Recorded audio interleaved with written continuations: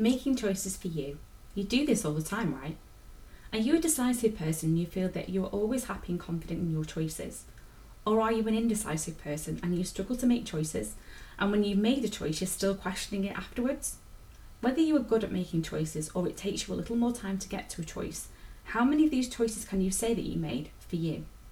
How many of these choices were what you really wanted to do versus what you thought or felt you should do?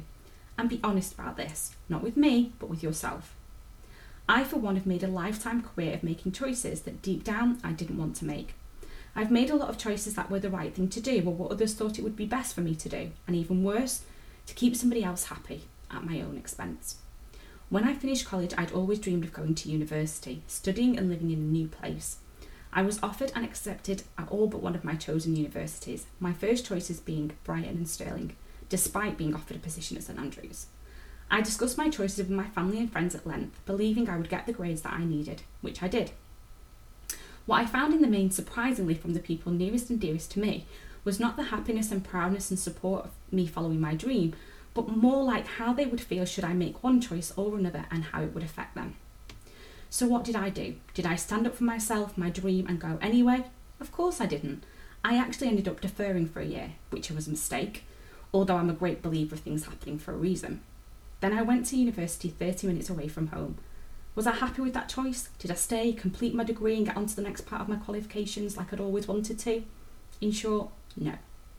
Another example of this, me making the choice to stay in an abusive relationship after being advised by my family that this was just what relationships were about. They take work. Patronising? Very much so. We will get on to family controls in later episodes. Again, did I stand up for the choice that I wanted to make, knowing that it was me living in this every day? Did I heck? I went along with what they thought was the best for me. I let them convince me against my better judgment that my choice was not the right one. I was manipulated by them in a way, leading me to a great long stint on antidepressants. Thanks, guys. Let me tell you this, the only person that truly knows what is best for you is you. You know you, deep down, no matter how much you try to mask it, you know to yourself what it is you actually want to do.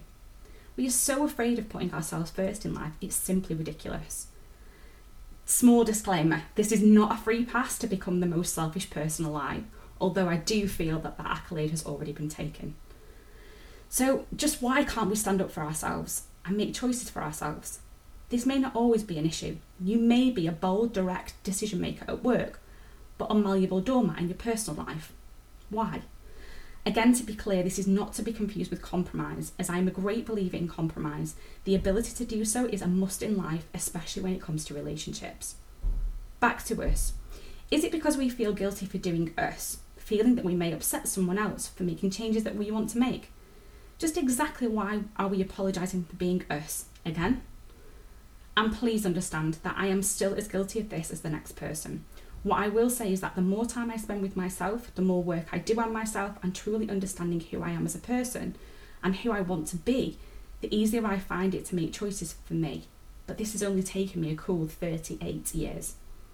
And there are still times when I make choices based on how others will feel, what I believe the right thing to do is, what I feel will make me seem less ungrateful, and let me ask you, who does that make happy? Because it certainly isn't me. I end up hating myself for not making the choice I actually wanted to make, as well as being stuck with the choice I didn't want to make in the first place.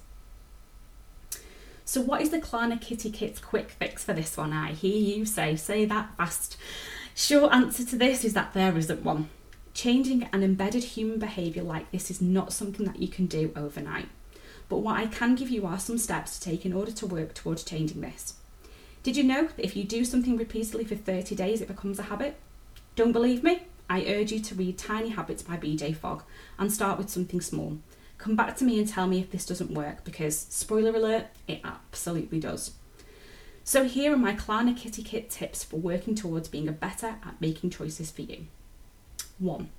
Take some time out of your daily routine, out of the busyness of life, and get yourself a journal which you consider to be beautiful, something that you wish to really look after. So not a scrap of paper or the back of a fag packet. Page 1. Write down who you believe you are as a person right now. Describe your persona and your life, like a character synopsis. 2. On a separate page, describe the person you actually want to be, and what you aspire to. And don't limit this either. Go big or go home, right? What do you want to achieve? Who do you want to be? Where do you want to go? Who do you want to be within this? And overall, why do you want to do this? And how will this being this version of yourself make you feel? To be clear, there will be some of you listening to this who truly are your authentic selves. And to you guys, I absolutely salute you. Sadly, however, you are definitely in a minority. 3. On a new page, write down who or what is stopping you making choices for you. The choices that would go some way to giving you the life you mentioned in the last exercise. If you can detail why you think we allow them to do that and why we allow it to happen. Please remember to include yourselves on this list, as we are always the first person standing in our own ways. Finally, number 4, on a new page, write down the small changes you could make today. What changes could you start to implement and in turn make a habit? And this is a very important bit, you need to know your why, so that ultimately you can defend, although you shouldn't have to, your new actions. The new choice making that you're making for yourself.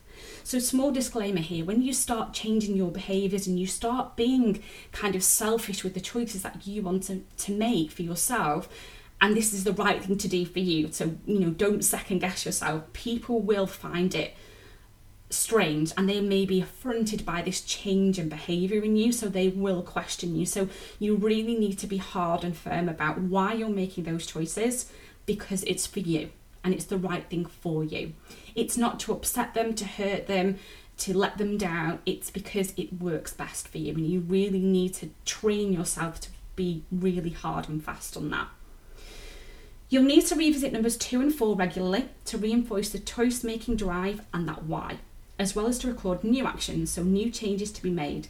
This may be difficult, but you have to hold yourself accountable, because like any changes or working towards something that you want, it has to start with you. And if you do find yourself making a choice you didn't want to make, write this down in the journal too. What was the choice you made? Who else did the choice affect? What do you feel drove you to make the choice? And write down a little action plan of what you could do differently next time. I simply cannot stress this enough. Self-love and being true to ourselves, to our why, is absolutely vital in life. Whilst we don't find it easy or in some ways natural to do, we need to stand up for ourselves, take charge of the situation, and just how we are taught things as a child, we must now teach ourselves something new, a new behaviour. We must study hard and be 100% committed in doing so. We need to be grade A students in ourselves, again, not at the detriment of others, just alongside or just ahead of. Like putting on your breathing mask on an aeroplane, you are always told to secure yours ahead of others. Same rules apply here. I implore you to make choices for you. It will inevitably lead you to a much happier and healthier life, particularly in your mindset. Thank you again for listening, and join me again for episode 5, which is about parental controls.